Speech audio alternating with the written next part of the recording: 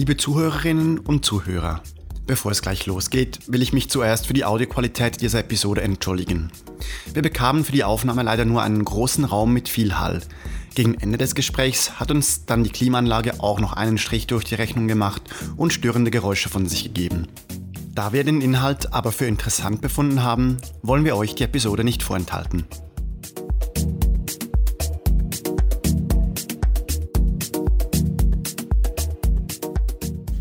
Dies ist die erste der 2 speziellen Ausgaben des D-Zentrum-Podcasts von der Infrachain in Bern. In diesem ersten Gespräch wollen wir mit 3 Expertinnen und Experten die Chancen und Risiken der Blockchain etwas genauer beleuchten, auch unter dem Aspekt, wer denn die Verantwortung trägt. Mit dabei haben wir Carla Bünger. Carla, kommen tust du aus der Sales- und Marketingbranche. Inzwischen bist du Beraterin von vielen Blockchain-Projekten und Startups. Eines davon ist zum Beispiel die Smart Containers Group. Da entwickelt ihr Container, die temperatursensitiv sind, vor allem für Lebensmittel und pharmazeutische Produkte. Schön, dass du da bist. Vielen Dank. Als zweites haben wir Darko Stefanowski. Du bist Head Legal Digital Financial Services Switzerland bei Ernst & Young. In diesem Zusammenhang hast du schon viele Unternehmen in der Blockchain-Szene zu ICOs und zu der Zusammenarbeit mit der FINMA, der Schweizer Finanzaufsichtsbehörde, beraten. Herzlich willkommen. Dankeschön, hallo. Der dritte Gast in unserer Runde ist SP-Nationalrat Cedric Wermuth. Cedric, du bist seit den Wahlen im Oktober 2011 im Nationalrat tätig. Neben dieser Tätigkeit im Nationalrat bist du Strategieberater der Kreativagentur Spinas Civil Voices. In Bezug auf Kryptowährungen hast du vor einigen Monaten für Furore gesorgt. Du hast nämlich den Schweizer Bundesrat aufgefordert, die Chancen und Risiken der Einführung eines Kryptofrankens zu prüfen. Danke auch dir, dass du dir Zeit nimmst. Danke für die Einladung. Abschließend ist neben mir noch Anna Boos vom D-Zentrum an dieser Diskussion beteiligt. Hallo. Die Blockchain ist eine Technologie, die viele Bereiche in unserer Gesellschaft dezentralisieren kann. Wo seht ihr die größten Chancen der Dezentralisierung? Darko, willst du anfangen? Die größten Chancen für die Blockchain sehe ich in der Benutzung von öffentlichen Blockchains. Der Unterschied zu privaten Blockchains ist ja genau der Zugang zu solchen Plattformen. Und der Zugang müsste öffentlich sein und für jedermann zugänglich, weil sonst wird ein Softwareunternehmen selber zum Intermediär und das ist genau entgegengesetzt von einer dezentralen Datenbank, wie die Blockchain eine ist. Carla, was ist deine Meinung?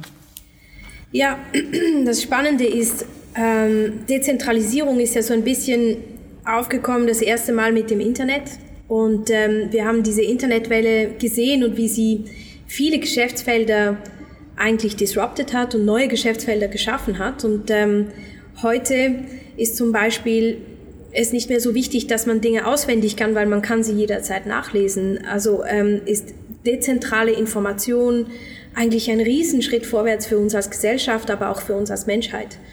Und jetzt kommt eine neue Technologie, die wahrscheinlich einen ähnlich disruptiven Charakter haben wird, wie das Internet es hatte. Und das wird aber nicht unbedingt etwas sein, was für den einzelnen Menschen jeden Tag ganz relevant wird, sondern mehr für Geschäftsprozesse. Und diese Dezentralisierung bringt mit sich, dass Geschäftsprozesse teilweise viel direkter ausgeführt werden können und nicht mehr über viele Intermediäre laufen. Und das, glaube ich, wird in ganz vielen Industrien extremste Effizienzen schaffen. Das heißt also nicht nur Kostenreduktion, sondern auch wahrscheinlich, dass es einen Impact haben wird auf die Arbeitswelt, wie sie heute existiert und dass neue Arbeitsgebiete aufgehen werden und andere sich wahrscheinlich eher reorientieren müssen und das wird eine Umwälzung sein, die extremst wahrscheinlich auch schmerzhaft sein wird, aber am Schluss positiv sein wird für uns als Gesellschaft und Effizienzen schaffen wird, die sehr, sehr spannend sein können. Cedric, wo siehst du die Chancen?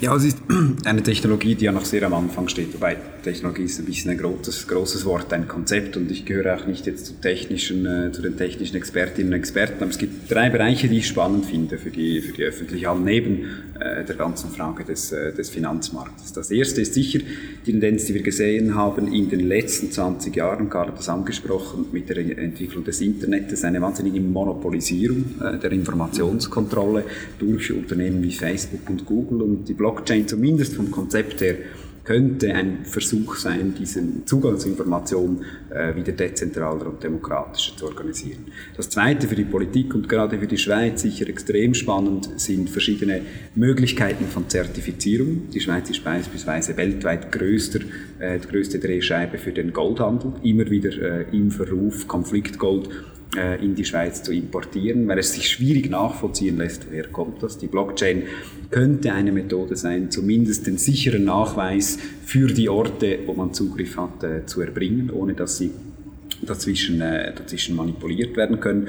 Und das Dritte ist sicher die Chance, auch etwas die Gefahr des Verlustes der Privatsphäre zurückzudrehen. Wenn ich gerade an Zahlungsmethoden denke, mir bereitet die Idee, dass Visa ein völliges Bewegungsprofil von mir erstellen kann oder auch der Nachrichtendienst am Schluss, egal, etwas Bauchschmerzen und wenn hier die Blockchain dazu beitragen kann, dass ich die Kontrolle über meine eigenen Daten zurückgewinne, dann finde ich das eine extrem spannende Perspektive. Das sind viele interessante Cases. Ich frage mich, wem sollte man diese Entwicklung überlassen? Sind es wieder die Privaten, wie das irgendwie Google, Facebook etc. übernommen hat beim Internet? Die sind da reingegrätscht und sind jetzt da und haben mehr oder weniger alles übernommen. Müssen wir als Staat oder muss ein Staat diese Entwicklung jetzt übernehmen oder haben wir dafür gar keine Mittel, gar kein Know-how? Wer übernimmt die Entwicklung? Wer sollte sie übernehmen? Also ich glaube, wenn wir die Technologie, die digitale Technologie in einem breiten Sinn in den letzten 30, 40 Jahren anschauen, da gibt es ein großes Missverständnis, die Idee, dass es eine völlig private Veranstaltung gewesen ist. Natürlich überhaupt nicht so. Also Silicon Valley ist eine staatlich orchestrierte Veranstaltung. Was Apple macht, ist im Wesentlichen staatlich entwickelte Technologien zusammenzusetzen. Dagegen ist an und für sich nichts einzuwenden. Aber das heißt, gerade solche neuen Technologien entwickeln sich vielleicht im Bereich mit hohen finanziellen Interessen quasi von selbst, aber sonst relativ wenig. Und darum glaube ich schon, also die Schweiz hat ein großes Interesse, bei solchen Technologien führend zu sein, und da soll sich die öffentliche Hand aktiv beteiligen. Dann kann man streiten, in welcher Art und Weise zusammen mit den Privaten von mir aus. Aber ich fände es schade, wenn wir jetzt 30 Jahre warten und schauen, was geschieht. Ich finde das ein sehr guter Punkt. Ich meine, der Staat muss ja nicht gerade das Treiben der Technologie übernehmen, aber er kann ja Anreize setzen, damit auch die Technologie Anwendungsbeispiele findet. So macht das zum Beispiel der Kanton Schaffhausen. Das ist sehr spannend. Der macht dort ein Projekt im Bereich E-Identity zusammen mit einer jungen Firma, die Procivis heißt. Und die machen da wirklich bahnbrechende Sachen. Wer hätte das gedacht? Schaffhausen, oder? Nicht Zürich, Schaffhausen. Und ich glaube, was der Staat auch tun kann, ist weiterhin diese Sachen fördern, indem man auch gute Lehrstühle zur Verfügung stellt. Die Universität Basel hat jetzt einen solchen Lehrstuhl. Die ETH Zürich nach wie vor führend, gute Fachkräfte. Deshalb kommen auch so viele Projekte in die Schweiz. Und deshalb entwickelt sich auch hier dieses Ökosystem, ob das jetzt schon Crypto Nation Switzerland ist oder eher noch das Crypto Valley als Pendant zum Silicon Valley. Ich finde das ein guter Aspekt, dass man sagt, Silicon Valley ist staatlich getrieben. Warum auch nicht die Schweizer Regierung bitten, dass sie sich hinter Crypto Nation Switzerland stellt und wirklich aktiv Hebel setzt, damit sich diese Industrie weiterentwickeln kann. Da gewinnen wir am Schluss alle. Mhm. Das drüberliegende Thema ist ja eigentlich Innovation. Und Innovation findet immer auf zwei Ebenen statt. Das ist einerseits der Staat, der es mittels Innovationsförderung bei den Universitäten und Hochschulen fördert. Das ist sicherlich eine Grundlage, die gegeben sein muss, und dort müssen wir ein bisschen mehr machen. Und aber auch die Privatwirtschaft. Und Sie sehen auch an verschiedenen Beispielen, dass diese gar nicht getrennt sind. Viele private Unternehmen finanzieren gewisse Lehrstühle und so weiter, aber es braucht dieses Zusammenspiel zwischen Universitäten, quasi dem Staat, der das fördert, und private Unternehmen, die dann aus verschiedenen Ideen dann einen Gewinn davontragen können, weil darum geht es ja bei privaten Unternehmen, und dieses Hand-in-Hand-Zusammenspiel ist, glaube ich, wichtig, damit wir Innovation fördern können und auch als Standort Schweiz uns positionieren können. Wir hören jetzt Innovation, da haben wir eine Chance, da können wir was machen. Aber Innovation bringt ja auch immer große Risiken mit sich. Ich denke jetzt daran, wenn ich das Beispiel von der EID mitnehme, es könnte ja auch gut sein, dass wir irgendwie Zugang zu diesen Daten verlieren oder dass andere Parteien Zugriff auf diese Dateien kriegen und dann haben sie höchst sensible Daten. Das ist eine Gefahr. Wo seht ihr sonst noch Gefahren? Also ich möchte sagen, dass sicher die IT-Abteilung vom Kanton Schaffhausen sicherstellt, dass das nicht passiert. Dafür haben sie diese Experten und ich bin auch überzeugt, dass das wahrscheinlich genau der Kostentreiber ist in diesem Projekt. Generell auch die Sicherheit ist fast immer, weil umsetzen kann man es schnell, aber nachher die Sicherheit gewährleisten ist das, was eigentlich der große Challenge ist und von dem her, also nur schnell das Risiko-Mitigation vom Kanton Schaffhausen. Andere Risiken, ich denke, wenn die Schweiz halt als Innovation Hub für Blockchain ebenfalls in einen großen Skandal verwickelt wird, weil halt Projekte sich hier niederlassen, die dann teilweise nicht unbedingt die einerseits vielleicht die besten Absichten haben oder andererseits halt einfach Pech haben, auch weil sich Dinge nicht so entwickeln, wie sie sollten. Ich rede jetzt zum Beispiel von Tezos, die Foundation ist hier in der Schweiz. Dann könnte das natürlich am Ego der Schweizer Standort kratzen, aber Tezos hat es jetzt gut geflickt und ich glaube, das Ego der Schweiz ist auch nicht angekratzt. Also man muss sich auch darauf verlassen, dass gute Mächte im Spiel sind und es ist ja nicht so, dass wir völlig dereguliert sind, sondern die bestehenden Gesetzgebungen sind intakt und jedes Unternehmen, auch Blockchain-Unternehmen, halten sich an Schweizer Gesetze. Wenn man über Regulierung spricht, geht es vor allem darum, dass spezifische neue Regulierungselemente dazukommen sollten für die Industrie, aber generell ist ein sehr gutes Rahmenwerk steht zur Verfügung. Also es ist nicht so, dass hier Cowboy und Indianer gespielt wird, sondern dass eigentlich die Risiken sehr gut irgendwo managebar sind, würde ich sagen. Ja, ich glaube, was ein bisschen fehlt in der Schweiz sind vielleicht zwei Dinge. Das eine ist eine qualitative Strategie, dass man sagt, es geht ja nicht darum, die Blockchain als Technologie zu entwickeln, weil es eine Technologie ist. Und die Frage ist, was kann man damit tun für eine Gesellschaft? Und da könnte sich die Schweiz spezifischer orientieren. Was wäre denn interessant für uns? Wir haben nicht nur gute Erfahrungen gemacht in den letzten Jahrzehnten, gerade im Finanzbereich, wenn man sich als Regulationswüste verstanden hat. Und diese Diskussion ist noch nicht ausgefochten, zumindest politisch, in welche Richtung es gehen soll. Und das Zweite ist, zumindest die Rückmeldungen, die wir haben, aber die Expertinnen seid ihr, ist von vielen, gerade jungen Menschen, die Dinge ausprobieren wollen, dass die Risikobereitschaft schon sehr klein ist. Und wir haben wenig, obwohl wir öffentlich das Gegenteil erzählen, wenig Kultur auch des Scheiterns, des Ausprobierens. Und da finde ich, könnten wir durchaus auch von der politischen Seite noch etwas großzügiger sein. Ich denke an Investmentfonds, an Projekte, die man ausprobiert. Das ist eine neue Technologie, also davon wird 3/4 scheitern, das ist völlig normal. Aber das war noch nie anders in der Geschichte der Menschheit. Ich glaube, das ist auch ein bisschen vergessen gegangen im ganzen Hype mit den Kryptowährungen und insbesondere dem neuen Prozess, wie man an Gelder kommt, an Wagniskapital.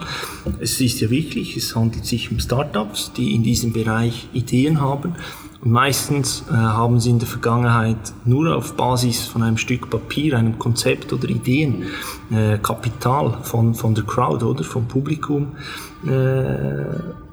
zu erhalten bekommen versucht. Und dort liegt eigentlich das Risiko im Moment, dass das Thema Blockchain behaftet ist. Und ich finde es eigentlich im Moment jetzt eine schöne Entwicklung, wo wir eben vermehrt sehen den Ruf nach Stablecoins oder auch nach dem Kryptofranken, weil die hiesigen Unternehmen, die möchten gar keine Kryptowährungen. Ich meine, die haben den Schweizer Franken und all die staatlich organisierten Währungen und die sind zufrieden damit. Und entsprechend sollte man diesem Trend auch folgen. Aber was sich die Leute bewusst machen müssen, ist, wir sind hier am Anfang einer Entwicklung. Es ist eine lange Reise. Und was wir in der Vergangenheit, insbesondere im letzten Jahr gesehen haben, ist natürlich der Konsumentenschutz. Den sich ja unsere Regulierungsbehörde, zum Beispiel die FINMA, das ist in ihrem Auftrag, entsprechend müssen die Konsumenten geschützt werden. Aber nehmen wir doch ein Beispiel, wenn Sie ein Tagebuch schreiben und all Ihre Daten dort reinschreiben und dann hinterlegen Sie es in Ihrem Safe, vergessen dann den Code, dann haben Sie dort auch keinen Zugriff, müssen den Safe knacken lassen oder in die Luft jagen, damit Sie wieder an Ihre Daten kommen. Oder wenn es verbrannt wird bei einem Brand, dann haben Sie Ihre Daten auch verloren. Entsprechend sollte man nicht höhere Standards bei einer Technologie ansetzen, als im reellen Leben eigentlich schon gilt. Aber ich finde den Input von Cedric sehr gut, dass wir generell in der Schweiz wenig Akzeptanz haben für Failure, für Misserfolge und effektiv. Das ist ein sehr junger Space, es wird viele Misserfolge geben. Und ich denke, das ist generell etwas, was wir tun können als Gesellschaft, dass wir nicht nur akzeptieren, dass Misserfolge okay sind und dass man daraus lernt, sondern auch, dass wir halt irgendwo sagen, es ist nicht schlimm, wenn man halt auch mal zum Beispiel als Investor in etwas investiert hat, das nicht so erfolgreich war, oder wenn ein junger Mensch halt etwas mal in den Sand gesetzt hat. Ich glaube, in Amerika ist das völlig üblich, dass Leute 2, 3, 4 Mal neu starten, bevor sie wirklich etwas zu Erfolg bringen können. Gott sei Dank schaffen wir das in der Schweiz oft schon beim ersten Mal. Aber wir müssen generell mehr Verständnis haben dafür, dass Projekte auch mal daneben gehen und dass halt dann effektiv Geld auch mal verloren geht. Das ist so. Ich wollte gerne nochmal auf den Input zurückkommen, was du vorhin angesprochen hast, dass wir eigentlich in der Schweiz eine mehr qualitative Strategie bräuchten, dass wir uns auch überlegen müssen, wo wollen wir überhaupt hingehen mit der Technologie. Es würde mich jetzt einfach noch interessieren, was siehst du denn, hast du irgendwelche Visionen, wo man hingehen könnte mit dieser Technologie? Also gibt es einen Bereich, wo du eher jetzt sagen würdest, das ist eine Stoßrichtung? Also politisch sehr interessant finde ich natürlich die Möglichkeit vor allem der Zertifizierung. Also die Möglichkeit zu sagen, wir können Produkteketten nahtlos nachvollziehen, und die Schweiz ist ein zentraler Standort für die Globalisierung, und sie wird auch so weitergehen. Das ist eines der großen Probleme. Denken wir an den Rohstoffhandel etc. Auch ein massives Imageproblem, das auf die Schweiz zukommen könnte. Und das ist das eine, was ich sehr spannend finde. Das andere, wie gesagt, die Technologie, und ich gebe zu, ich lasse mich da inhaltlich noch gerne beraten, birgt aber zumindest die Philosophie oder das Versprechen, dass Informationen nicht zu Privateigentum werden und auch nicht staatlich kontrolliert werden. Also beides ist mir nicht sympathisch, sondern dass ich sie dezentral verwalten kann, dezentral weitergeben kann. Und dann wäre eine Initiative der Schweiz für eine demokratische Blockchain-Kultur, für eine Demokratisierung des Internets, der Kontrolle zu diesen Zugängen, sind die zwei Bereiche, die vielleicht nicht wahnsinnig attraktiv sind für Investorinnen und Investoren, aber, glaube ich, auch für die Glaubwürdigkeit der Schweiz als Standort spannend sein könnte. Das, fände ich, wäre politisch. Und dann das Zweite ist, wenn ich sage qualitativ, wir haben die Erfahrungen gemacht im Bankenwesen, dass wenn man einfach nur die Profitfrage ins Zentrum stellt, dass man dann auch Gefahr läuft, für unangenehme Interessen eine Plattform zu bieten. Und diese Gefahr haben gerade Kryptowährungen. Ich glaube, das ist offensichtlich. Und da finde ich, dass das Zentrale ist, man nicht sagt, wir wollen die Technologie im Detail regulieren, da sind wir immer zu spät, das ist normal in einem System wie die Schweiz, aber Grundsätze festlegt. Was erachten wir als Schweiz für in Zukunft interessante Wirtschaftsbereiche? Erneuerbare Energien könnte etwas sein, und dort wollen wir Lösungen entwickeln, auch mit der Blockchain. Das nicht einfach nur geschehen lassen und in 20 Jahren dann überrascht sein. Ist ja die Schweizer Politik gut aufgestellt? Ich finde sie zu zurückhaltend, nein. Also ich finde, man überlässt einzelnen Kantonen, das ist ja gut und recht, die das machen, aber der Bund wir haben schon die IKT, also es gibt Organisationen, die den Know-how-Transfer von den Hochschulen zu privaten Firmen machen sollten, aber es sind einfach auch von den Ressourcen im Moment noch relativ bescheidene Mengen, wenn wir auch schauen, was andere Länder machen um uns herum. Da finde ich, könnte zumindest der Bundesstaat auch zu sagen, es gibt eben keinen Crypto-Valley-Zug, sondern am Schluss ist es wenn schon Schweiz, mehr Verantwortung übernehmen. Und das heißt, logisch, auch finanziell Projekte anzuschieben, auszuprobieren, halt auch Gelder und Fonds zu schaffen. Wie gesagt, man schaut, was klappt, was klappt nicht. Da, finde ich, könnte der Staat innovativer sein. Ihr habt jetzt schon ein paar Mal das Wort Verantwortung in den Mund genommen. Das heißt, wir müssen als Nation mehr Verantwortung übernehmen. Wir müssen aber mit dezentralen Technologien auch als einzelne Person mehr Verantwortung übernehmen. Ist das eine Chance oder ist es eine Gefahr? Sowohl als auch. Also ich glaube, es wurde vorher schon angesprochen. Es gibt natürlich das Recht von mir als Konsumentin und Konsument, irgendwo einen Konsumentenschutz zu haben. Denken wir an das Datenschutzgesetz, denken wir an Einlagenschutz, den ich habe. Auf die andere Seite ist ja die Chance der Verantwortungsübernahme ja auch der große Vorteil. Ich brauche dann eben vielleicht nicht mehr nur die ganz großen Banken, um selber ein Projekt anzuschieben. Also ich glaube, das ist eine Frage, wo wir eben entscheiden müssen, in welche Richtung soll es. Wir müssen die Balance finden zwischen diesen zwei Werten. Es dürfte nicht schwarz oder weiß sein, oder sonst hätte ich es ein bisschen falsch verstanden. Also ich glaube, es ist wichtig, nochmal zu konkretisieren, von welcher Art von Verantwortung wir sprechen. Ein ganz konkreter Fall zum Beispiel ist, dass wir, wenn wir eine finanzielle Transaktion machen von A nach B mit Blockchain-Technologie, nicht mehr Intermediäre brauchen. Das heißt, es gibt dazwischen keine Bank mehr, es gibt dazwischen keine Clearingstelle mehr und so weiter.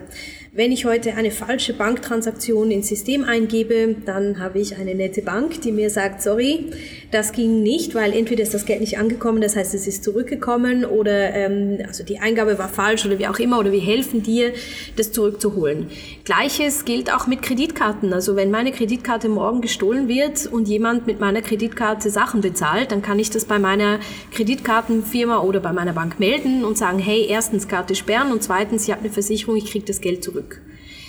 Wenn man das mit Blockchain-Technologie umsetzt und eben direkte Transaktionen macht zwischen zwei individuellen Leuten, dann ist die Transaktion gemacht. Wenn da eine falsche Zahl drin ist, dann ist die drin, das geht nicht mehr zurück und das Geld ist verloren. Full stop. Und man muss halt irgendwo als Einzelner dann auch das Risiko tragen, dass man gegebenenfalls einen Fehler macht, und es passieren viele Fehler, und dass man dann halt niemanden bitten kann, das rückgängig zu machen. Und das ist die Art von Verantwortung, von der wir sprechen heute.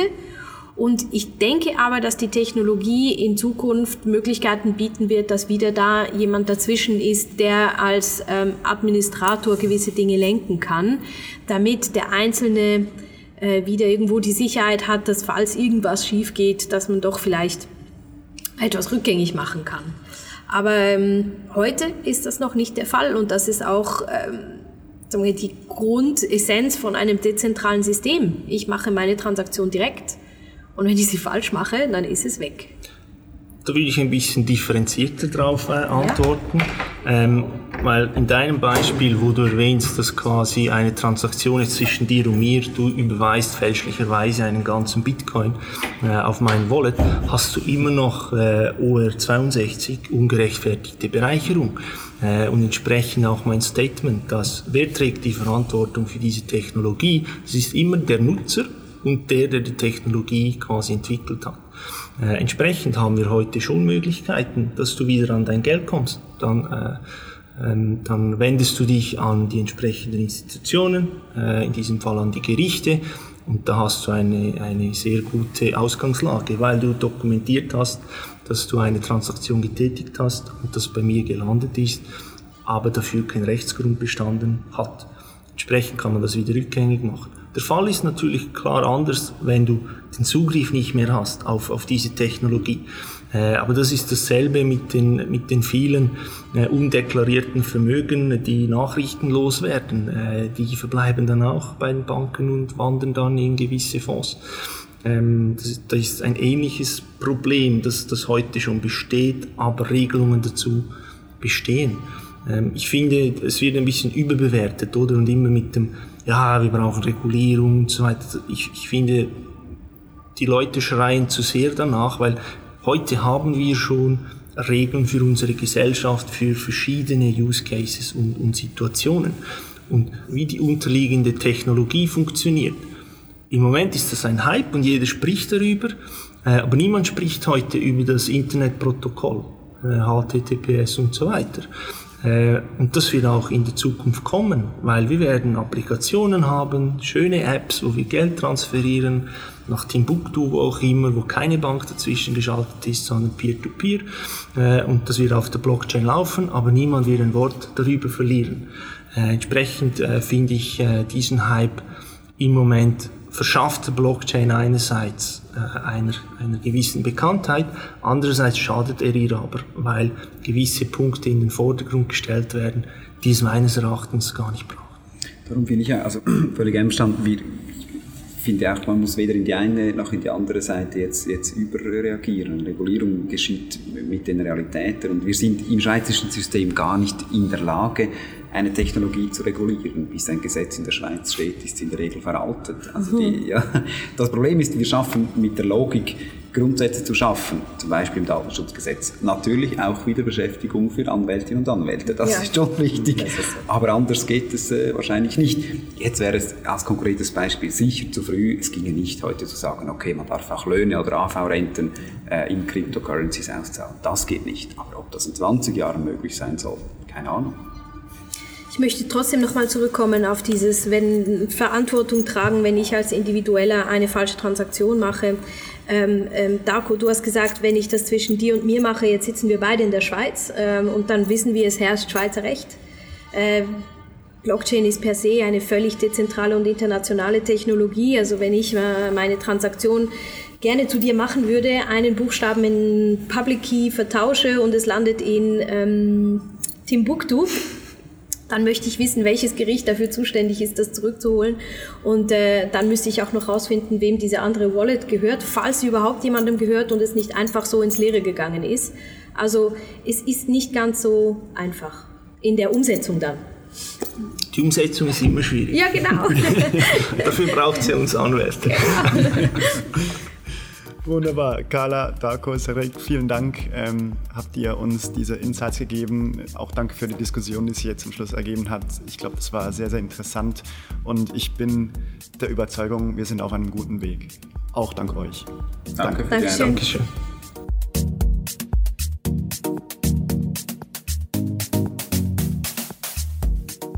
Vielen Dank fürs Zuhören. Sollte euch der Podcast gefallen haben, wären wir froh über eine positive Bewertung auf der Podcast-Plattform eurer Wahl. Über alles andere, ob Feedback oder Gäste sowie auch Themenwünsche, freuen wir uns per Mail an info@dzentrum.ch.